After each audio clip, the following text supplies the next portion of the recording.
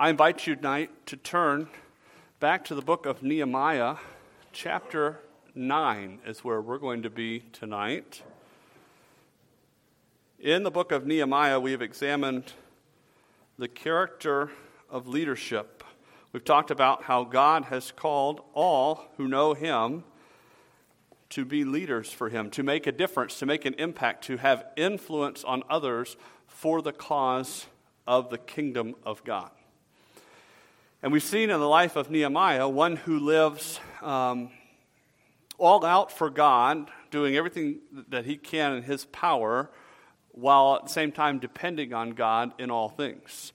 And last time we were together looking at this, a couple weeks ago, the book of Nehemiah kind of took a turn.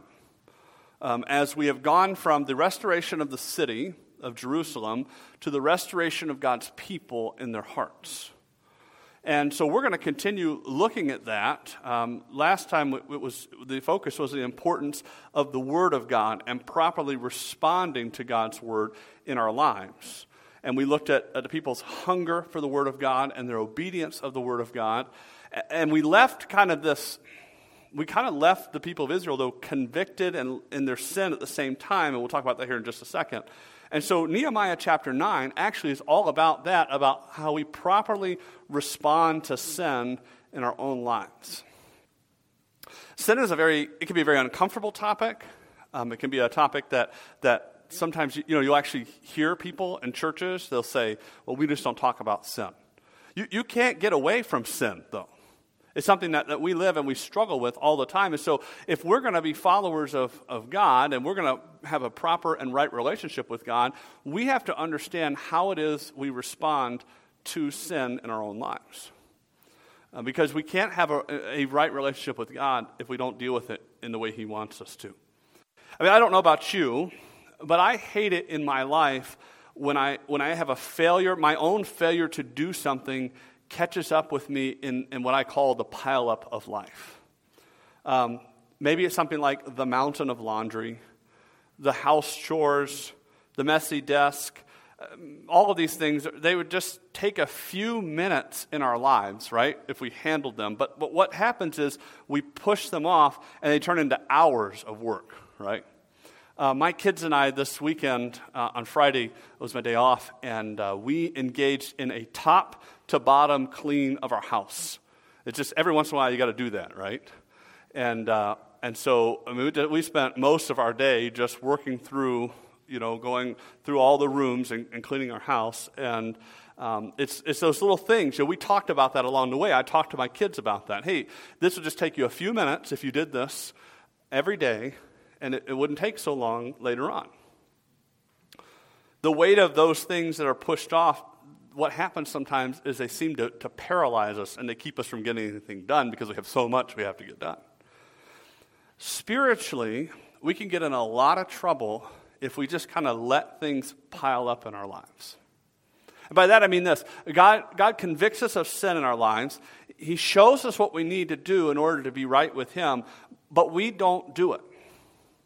Perhaps we are convicted of something at a time we can't do anything about it. And maybe we're sitting in a church service and God is really working on our heart about something. Or maybe we're in the middle of a conversation and God uses something that's said in a conversation to really bring back something in our minds that we need to do something about. And so physically we're just unable to go and actually do something with the word, with whatever God is convicted us of. And we'll think, okay, well, I'll get to that later, and we never do it. Perhaps we make excuses why we don't need to deal with it. I mean, whatever the case is, the next thing we know, we find ourselves with a seemingly overwhelming, maybe we could use the word backlog of sins, and we feel lost and confused and even abandoned by God. And it's not that, I didn't make that right, and so now I'm not going to heaven, but I can't have a right and proper and open relationship with God because I won't deal with these things. And now it's just kind of, there's so much there to unpack it all. But God's mercy is greater. And in the bleakest of moments, He shines through and shows us the way back to Himself. And against the dark backdrop of sin in our lives, the mercy of God shines so bright. And we see that in the lives of the Israelites. This is what happened in the city of Jerusalem in Nehemiah's day. God's people came face to face with the fact that they had not lived up to God's standard, and they were overwhelmed by their sin. In Nehemiah chapter 8, that's what we saw. They were overwhelmed by their sin. They left the reading of God's word, and they were mourning. But if you remember, if you were here with us, Nehemiah and the leaders of the city came and said, no, don't do that. This is a time of rejoicing. This is a time to come back to God, because they were right in the middle of the Feast of Trumpets and the Day of Atonement, and the Feast of Tabernacles was just around the corner. And these were supposed to be times for the nation of Israel where they rejoiced. Where they rejoiced in what God had done. And literally, I mean, it was commanded that this was a time of rejoicing. And so they needed to obey God, they needed to follow him. And so they had to postpone this national revival, this citywide revival that was going on because of these things. Now, here in the 7th month, after hearing and responding properly to God's word, we see the people properly responding to their sin in their own lives. And we see that God's people must deal with sin God's way, so that they may enjoy unbroken fellowship with him and see him do a mighty work in their lives. I use this term, God's people, because it starts with the nation of Israel in the immediate context of your passage, but the same principles of what we're seeing in the lives of Israel carry over to those who belong to God in Christ Jesus today. You and I have to deal with sin the way God says to, that we may enjoy open, unbroken fellowship with God. We sang at the end of the service this morning, nothing between my soul and the Savior. And at salvation, there is nothing between us and eternity. If you know Jesus Christ as your Savior, you will spend eternity in heaven. But is there anything else that we allowed into our lives that keeps us from having that relationship, that open and blessed relationship with God? And we can see him do a mighty work in our lives if we deal with sin the way he tells us to. And so we're going to unpack this passage, and we may not get through it all tonight, but that's okay. We have communion in a couple weeks, and we can finish it as we look at that. But we're going to see exactly what God does in the lives of his people and how they deal with these things, and how God uses that to draw them back to himself. And so the first thing we see in the first part of this chapter is the conviction over sin by the people. Look at Nehemiah chapter 9, verses 1 through 4. Now, on the 24th day of this month, that is the 7th month, the children of Israel were assembled with fasting in sackcloth and with dust on their heads. Then those of Israelite lineage separated themselves from all foreigners. And they stood and confessed their sins and the iniquities of their fathers. And they stood up in their place and read from the book of the law of the Lord their God for 1/4 of the day. And for another 1/4 they confessed and worshiped the Lord their God. Then Jeshua, Bani, Kadmiel, Shebaniah, Buni, Sherebiah, Bani, and Chenani stood on the stairs of the Levites and cried out with a loud voice to the Lord their God. What you see under this conviction of sin is first that there is a time to get right that has come to the nation of Israel. Last time we said we saw the people and their proper response to God's word. They came eager, they came hungry to hear God's word. They let its truth and the meaning of God's word sink deep into their hearts. And we see that because they came back again and again to hear the truth of God's word. And they went out and obeyed the word of God. And because of this response, true revival could begin in the hearts of God's people. True revival in God's people, a manifestation of God's work in our hearts, begins with a proper response to the Word of God, begins with us hearing God's Word. But true revival and true reformation doesn't stop with a recognition of and a listening to God's Word. That's just the beginning. And last time, like we said, we saw the people's reaction of mourning that was stopped by the leaders of Jerusalem because it wasn't a time to mourn. They were to rejoice in God's goodness and to prepare their hearts to obey him. So after they've kept the Feast of Tabernacles, we saw them during that feast rejoicing and listening eagerly to God's word.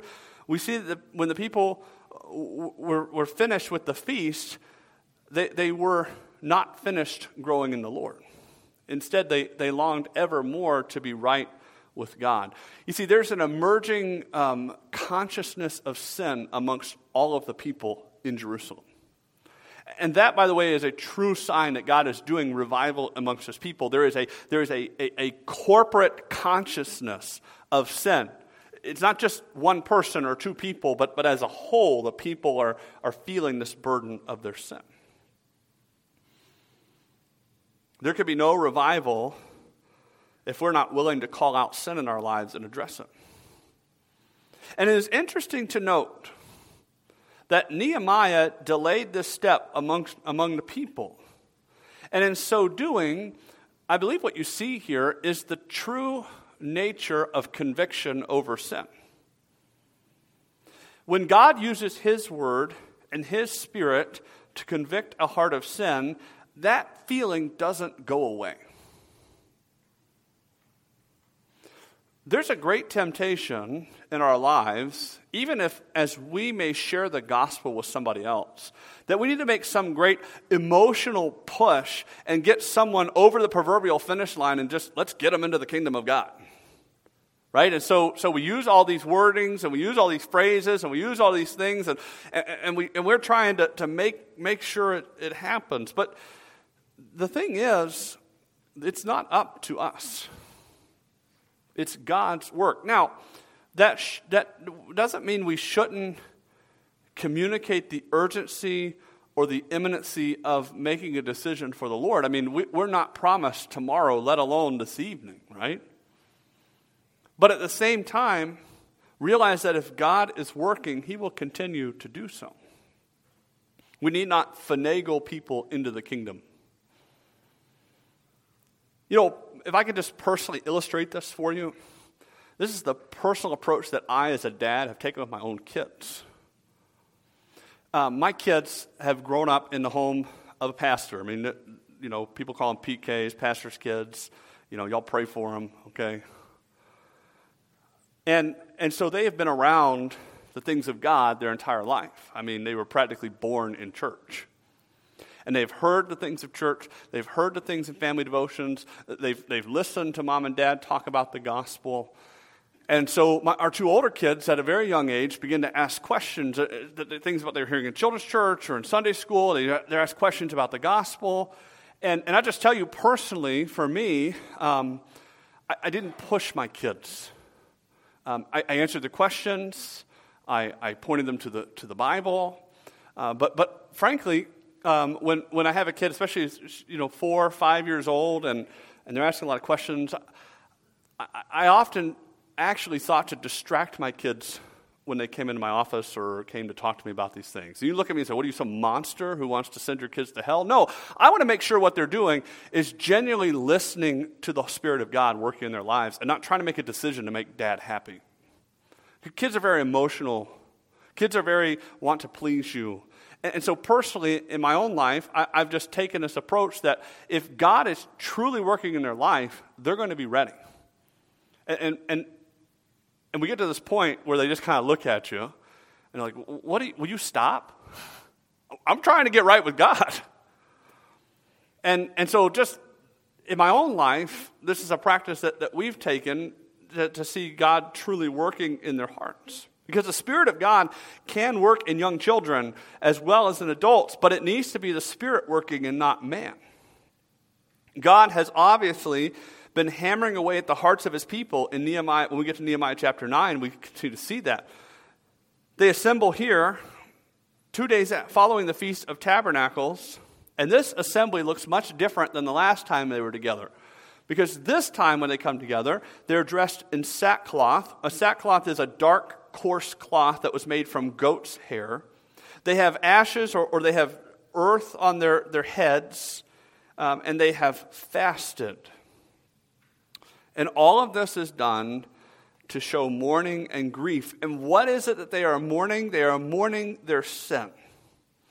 And we see that the separation that's take place. If you remember back in Nehemiah chapter 7, there was this accounting of the people, those who truly belonged to Israel, and then there was that group that they weren't really sure where they came from. Those whose lineage has been confirmed and they know they're a part of God's people take the steps then to make their sin right with the Lord. They begin to confess their sin. I think it's really interesting here in verse 2 of chapter 9 what they're doing. It says they stood and confessed their sins and the iniquities, finish that phrase, of their fathers or ancestors. You know, there is a refreshing ownership of their sin before God. Too often, when sins of the fathers are mentioned, it is an excuse or a license for why we are who we are. Too often, previous generations are blamed for the sins of the current generation. Well, you know, I didn't grow up in a godly home. Well, you know, my dad, he has the same temper. Well, my mom, she just didn't really love me the way she should have. You know, I've gone through a lot of counseling and therapy because of the way my home was. These are all excuses and more that are used, right? To justify in our minds why we are the way we are. Folks, the why we are the way we are is because we're sinners. We are born sinners. And does our upbringing and our life circumstances have effects on how we view those things? Well, sure it does. But at the end of it all, we don't get an excuse before God for our sin because we feel like we have some extenuating circumstances. At the end, we're still responsible for our sins. True revival cannot begin until we are willing to take ownership of sin. The people and their forefathers had sinned, and they are now admitting that before the Lord. Confession, we use that word a lot when we talk about sin. Confession is saying the same thing about our sin that God does, that it is wrong and that it offends Him, that it puts us at odds with Him. And so the people begin to work through God's law and confess their sin to God. We read here that they stood and read from the book of the law for 3 hours. And then, for another 3 hours, they stood and confessed their sin and worshiped God. This is another mark of true revival. God's word is central to the confession of sin. At the end of the day, God's word is the final answer on what is right and what is wrong. If we want to be right with Him, we must be consumed with what He has said and what must be done about what is wrong. You know what defines sin? The law of God, not man. And so the people hear God's law and they respond accordingly. The time to get right with the Lord has come, and so God's leaders engage with God's people, and we see that it is a time to pray. Prayer is vital to a proper response to sin. God's followers, those who belong to Him, must pray. That's how we commune with our Heavenly Father. And if you show me a proclaimed follower of God who doesn't pray, I will show you one who does not experience the power and blessing of God in their life. God's leaders in Jerusalem engage God's people then in an incredible prayer. And I think that our prayers would benefit greatly from attention given to this prayer. If you've ever felt like your prayers have gotten stale, if you've ever felt like you just don't know how else to pray, if you've ever felt like you want a different approach to prayer, then go through the scriptures and read the prayers of God's people. And so here is one of those prayers all through the rest of this chapter. This is an authentic prayer to God. It is a prayer of experiential knowledge of who God is. It's not rote. It's not some trite checking of a box. Hey, I said my little prayers. It is truly engaging with the one these people know well and the one that they long to be right with. And so we're going to take the rest of this message and we're going to examine that prayer. And so what we see first in that prayer is a consciousness of God's nature in verses 5 and 6. It says, "And the Levites, Jeshua, Kadmiel, Bani, Hashabaniah, Sherebiah, Hodijah, Shebaniah, and Pethahiah said, 'Stand up and bless the Lord your God forever and ever. Blessed be your glorious name, which is exalted above all blessing and praise. You alone are the Lord. You have made heaven, the heavens of heavens with all their host, the earth and everything on it, the seas and all that is in them. And you preserve them all. The host of heaven worships you.'" The first thing we see is in this prayer is the glory of God that is exalted. So, starting with chapter 8, in the first day of the 7th month, and all the events that are there, including the Feast of Tabernacles, the people have just soaked in the Word of God. And for them, understand the Word of God was the Pentateuch, the first 5 books of the Old Testament, primarily the law of God. And it shows, because their prayer that the Levites offer on their behalf is all but a recounting of the history of God in this world, and specifically then in the nation of Israel. See, God's word should point us back to who God is and bring us low before him. This prayer begins as such, ascribing praise and glory to the sovereign Lord. God's name deserves the highest and greatest blessing and exaltation in our lives, and in our prayers it should be as well. We should offer him true praise and worship. He is the only God, and he alone deserves our praise. And Israel, we're going to see, struggled with that concept time after time after time. If you know anything about the history of Israel, you already know that's the case. But as Israel struggled, so do we. We struggle to give God his rightful place in our hearts as we give honor to other things in our lives. As I said last Sunday morning in our message from Judges chapter 6 and looking at the life of Gideon and him attacking God sending him to attack the altar of Baal in his own town, we make fun or we laugh at the idols that people worshipped. But understand, we have our own idols. We just think them more sophisticated than other people's. What we listen to most and what we pursue above all else is what holds the greatest value in our hearts. Coming before God in prayer rightly means submitting ourselves to him above all else. And so they open here then with a treatise on God's creative power. The main section of this prayer begins with a recounting of God's creation and his preservation of all things. Genesis chapter 1 and Genesis chapter 2 often fall in the crosshairs of many secular scholars in our day. They are the battleground of Christianity as we hold fast to the truth of Scripture that God is our creator. But Genesis chapter 1 and Genesis chapter 2 are not merely academic facts, and they're not merely a battleground for our faith. You know, beyond that, they are not just a recounting of God's creation, although they certainly do give us these things. Instead, Genesis 1 and 2 should fill us with wonder of who God is as we witness his power, his might, and his creativity. It is here in Genesis 1 and 2 we are introduced to God and what he can do. It is here that we learn our origin and our purpose for this life. And we see the amazing things that he has given us. And we realize that we owe our every breath to him, our glorious creator and sustainer. God's creative power and might set the tone for our relationship with him. God's creative power and might set the tone for our relationship with him. And what is the tone? He is in control. Which, by the way, is a God with a little g that many of us really wrestle with. We want to be in control.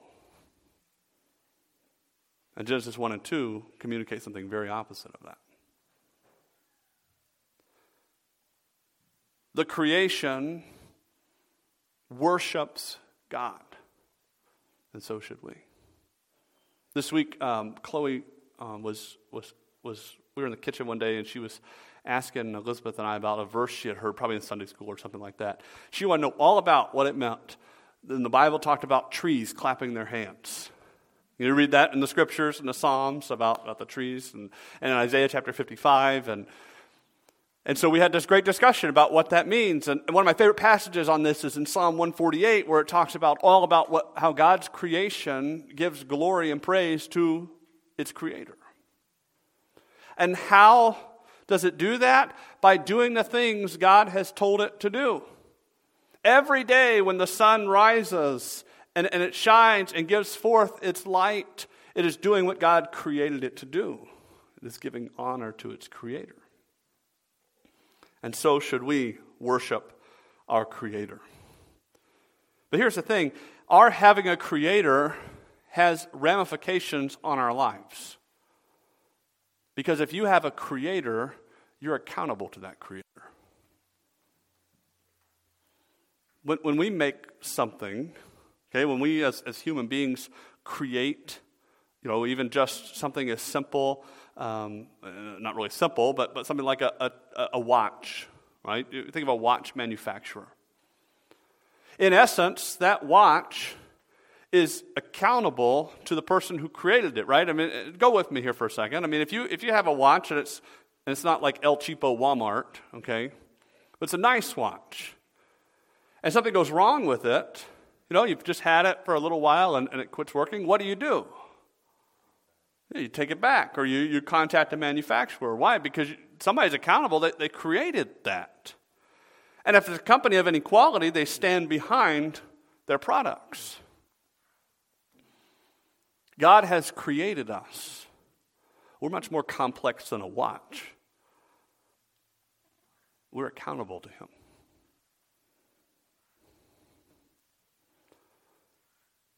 We have an obligation to our Creator. This is why, by the way, there are so many attempts to rid ourselves of God in public consciousness. Why do you think our world doesn't want the things of God in the world? Because that reminds us we have a Creator and we're accountable to Him. Why do you think we want the Bible out of schools? Why do you think we don't want the 10 Commandments in the courthouses? Why do you think we don't want to worry about when life begins or not? Because it means that somebody else is in control. That somebody else is telling us what's right and what's wrong. So we have to try to eradicate God out of our public consciousness. And again, we're pretty good at doing this in our own private lives as well. Well, God, that's my thing. I don't have to worry about that, right? I mean, I'm in control of that. I'm in control of this. I oversee that. I mean, look at a guy like the rich young ruler in Matthew chapter 19. When Jesus says, if you want to be right, go and sell all that you have and give to the poor. He wasn't telling him to buy his way into heaven. He was telling him to relinquish the thing that he did not want to give God control over. Those are the things that he owned. He went away sad because he had great possessions, the Bible tells us. Jesus put his finger on the very thing in that man's life, and God does that to us. He puts his finger on the things of our lives that we don't want to give him, and he calls us out on it. And what we need to say is God, everything I have is yours anyway. How can I use it to serve you? And so we set the tone with a consciousness of God's nature that He is the creator, He is in control, and He is in charge, and then the prayer flows from there. And what you see in the largest section of the prayer is this idea of contrast and confession. This goes from verse 7 all the way to verse 31. Don't worry, we're not going to read it all at one time. We're going to break it up in little sections and see what goes on here. But the recurring theme of this prayer is God's goodness and Israel's unfaithfulness. And the bulk of this prayer is a recounting of Israel's history and specifically her experiences with God. Throughout history, He has been faithful and she has been unfaithful. Yet God in His mercy, or God's mercy, is seen on display in how He has responded to her. And the main focus of this prayer isn't even the sin of the people, although that is a heavy focus. It's really the actions of God. In several sections of this passage, God's actions take that main focus. And so again, a recognition of who God is and what he's done, those are vital to a right relationship with God. If you don't understand who God is and what he's done and what he requires of you, you cannot be right with God. So it starts in verses 7 and 8 with God's creation of a nation.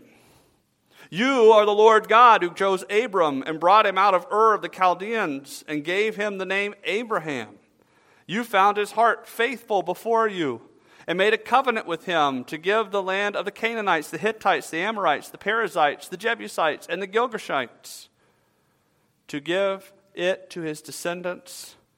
You have performed your words, for you are righteous. God first showed his love for his people in creating his people. We have here the story of a man named Abram, whom God called to himself. He brought Abram to a new land, and there he gave him a new name. Abram means exalted father, which became very ironic because Abram didn't have any kids. But God promised Abram descendants greater than the stars in the sky and greater than the sands of the shore. And he gave Abram a new name, Abraham. So he went from exalted father to father of a multitude. Can you imagine the looks that he got sometimes? Because names are very important, right? Hello, I'm Abraham. This is Sarah. Oh, you're a father of a multitude. How many kids you have? Well, we don't have any. And the guy's 90-something years old. And the Bible's very clear that he was past the time of having children, he and his wife both. God promised Abraham a son, and God delivered. God found Abraham, it says, to be a faithful and true servant. And the nation of Israel was founded on this promise, to give Abraham innumerable descendants, and to bless all the nations of the earth through Abraham's lineage, and to give Abraham's descendants the land of Canaan. And to this end, God proved faithful. Though the descendants of Abraham would be enslaved for 400 years, which is, by the way, something God told Abraham, he would give them the land he promised. It says at the end of verse 8, you have performed your words, for you are righteous. You see, God is righteous in that he is perfectly right in all he does, and he is perfectly trustworthy in all that he says. God always delivers on his promises. God always does what he says he will do. And this next section picks up the theme from here and continues it. So we have God's creation of a nation, but then in verses 9 through 12, we have God's deliverance of that nation. You saw the affliction of our fathers in Egypt and heard their cry by the Red Sea. You showed signs and wonders against Pharaoh, against all his servants, and against all the people of his land. For you knew that they acted proudly against them. So you made a name for yourself, as it is to this day. As it is this day. And you divided the sea before them, so they went through the midst of the sea on the dry land. And their persecutors you threw into the deep as a stone into the mighty waters. Moreover, you led them by day with a cloudy pillar, and by night with a pillar of fire, to give them light on the road which they should travel. This section gives us a brief look at what we call the Exodus. God heard the cries of his people. They were in torment, enslaved under Egyptian masters. And God, they felt like God was so far away and he had forgotten them, but God had not forgotten them. And as he promised to Abraham, he came and delivered them. And in so doing, God brought a world power to its knees. This passage here, just kind of sums it all up. I think it's one of the most amazing and powerful pictures. When it talks about the final blow that God levied against the people of Egypt at the Red Sea. So here was Egypt that was high and mighty, and she she exalted her gods and flaunted her power in the face of God. I mean, that is what Pharaoh did time and again. But God did mighty works throughout Egypt and freed his people. We read about that in Exodus, about the plagues that he sent and how finally they were allowed to go out. And at the Red Sea, a crushing blow was delivered to Egypt, and God's people journeyed on. It says there at the end of verse 11, and their persecutors you threw into the deep as a stone into the mighty waters. You ever, I don't know, maybe it's a guy thing. I like going out and taking big rocks and like chucking them in a lake somewhere. You ever done that? Men? Isn't that awesome? Yeah. Right, Caleb? Makes you feel manly. That here it is, someone worked so hard to get that rock and you just chuck it out in the middle and it makes a big splash, right? Okay, take that picture, right? The big rock you just chucked out there, it was awesome. That is what God did to a premier world power. Literally at the Red Sea, took the armies of Egypt and threw them out in the middle of the sea and they were gone. After he had decimated their crops, after he had decimated their livestock, after he had decimated their heritage, all because why? Let's go back a few verses and see why this came about. For you knew, middle of verse 10, or into verse 10, for you knew that they acted what? Proudly against them. The pride of the Egyptians was met with God's judgment. Do you know what is superior above everything else? The glory of God. Pride is an ugly root of sin. Pride claims its way is best and God's way is not. And pride will always lead us to being at odds with God and in the path of his judgment and chastisement. Egypt was a proud nation. Egypt's leader, time and again, turned his back on what God was telling him. And so God dealt a crushing blow to Israel's enemy and led her with his constant presence. He showed them the way to go in the promised land. We see here in the pillar of fire and the cloudy pillar that he led them the way they should travel. So what do we see in this section? What is it that stirs our hearts to a right relationship with God to get rid of sin in our lives? Well, we see God's omniscience. God knows all things. He knew his people. He knew the trouble they were in. He heard their cries. He knew what it would take to get them out. We see God's omnipotence, his all-powerful nature. I mean, who else can rain down plagues on a nation like that? Who else can preserve his people? Who else can open the Red Sea and destroy the enemy? We see his righteousness and his mercy that God had on his own. And then we see in verses 13 through 15, as we continue on in the story of Israel, we see God's precepts and his preservation. You came down also on Mount Sinai and spoke with them from heaven and gave them just ordinances and true laws, good statutes and commandments. You made known to them your holy Sabbath and commanded them precepts, statutes, and laws by the hand of Moses your servant. You gave them bread from heaven for their hunger and brought them water out of the rock for their thirst and told them to go to possess the land which you had sworn to give them. God brought his people to Mount Sinai and gave them the law that they may know how they should serve him. God's justice and God's goodness are highlighted by the giving of the law. It's interesting here. I mean, the Levites here, they talk about God's law. You gave them just ordinances and true laws, good statutes and commandments. That goes against the grain of sinful human nature. We typically look at rules as bad things, as commandments as obstacles to what we want to do. But the laws of God are good. Why? Because God's ways are always best. He instituted that which was necessary for the people to properly serve him and to live with one another. He showed them his holy standard, and he used Moses to instruct them in his ways. See, God has not hidden himself from man, but openly revealed who he is and what he expects. So God's law is not evil, it is good. It's a revelation of God.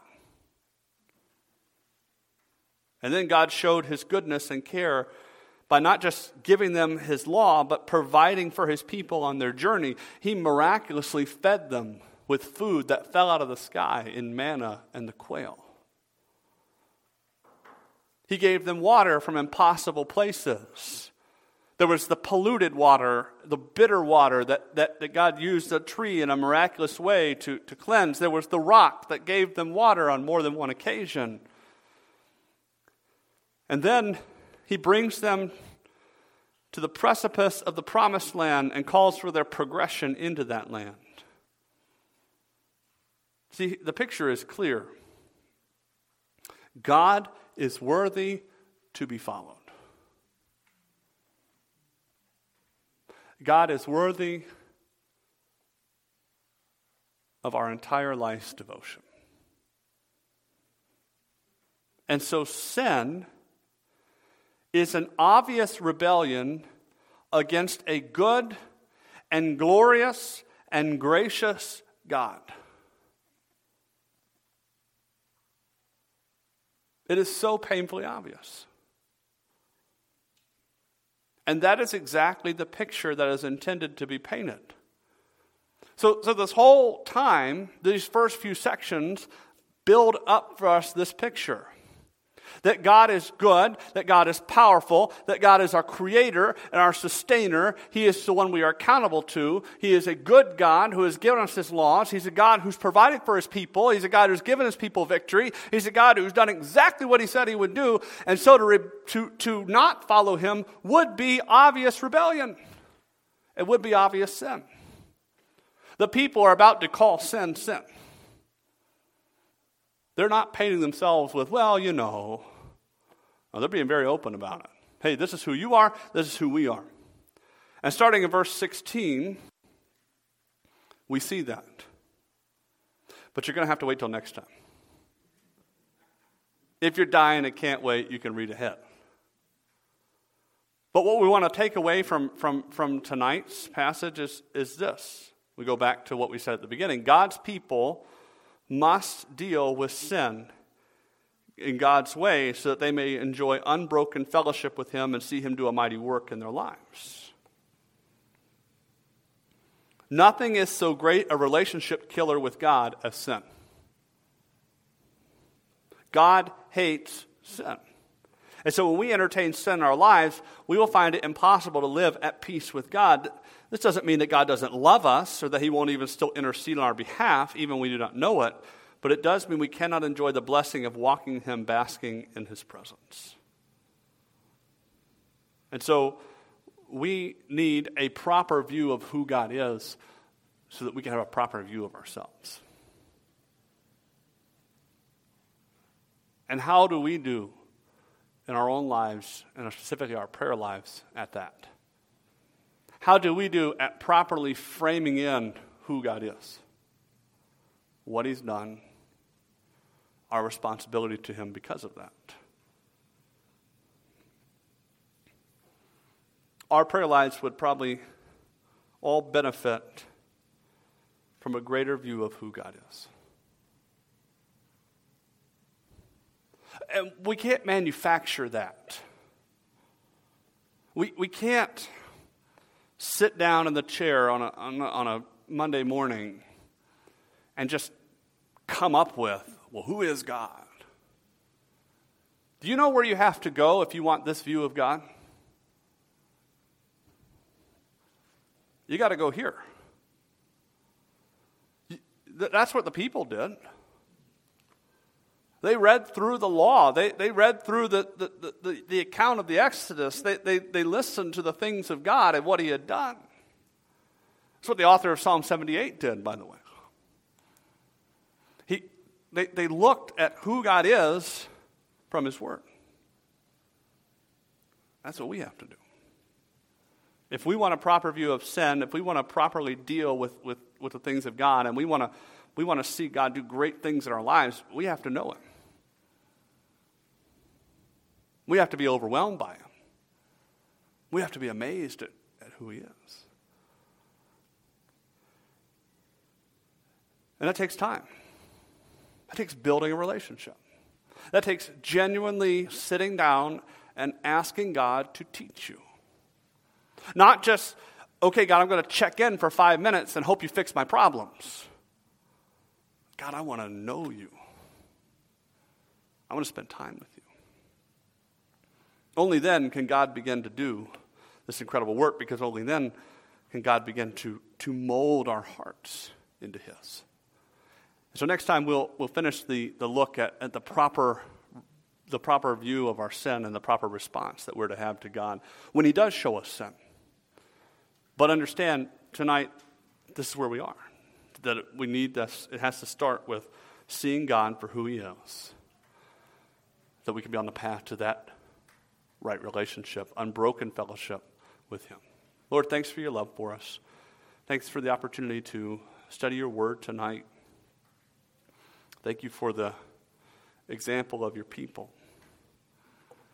Lord, your people, Israel, they weren't always faithful. They were far from perfect. And thus, they provide to us an excellent example. Because we're not faithful. We're not perfect. We struggle. Lord, we ask that you'd help us to be willing to know you, and in knowing you, be willing to be right with you. Would you fill us with a view of who you are? Would you draw us closer to yourself? Lord, we ask that you would bless us now as we close out this service and we go into the week ahead of us. We got a lot of things between now and some of us now and tomorrow, now and next Sunday, and there's a lot of opportunities as well to live for the kingdom. We ask that you would help us to do so. In your name we pray.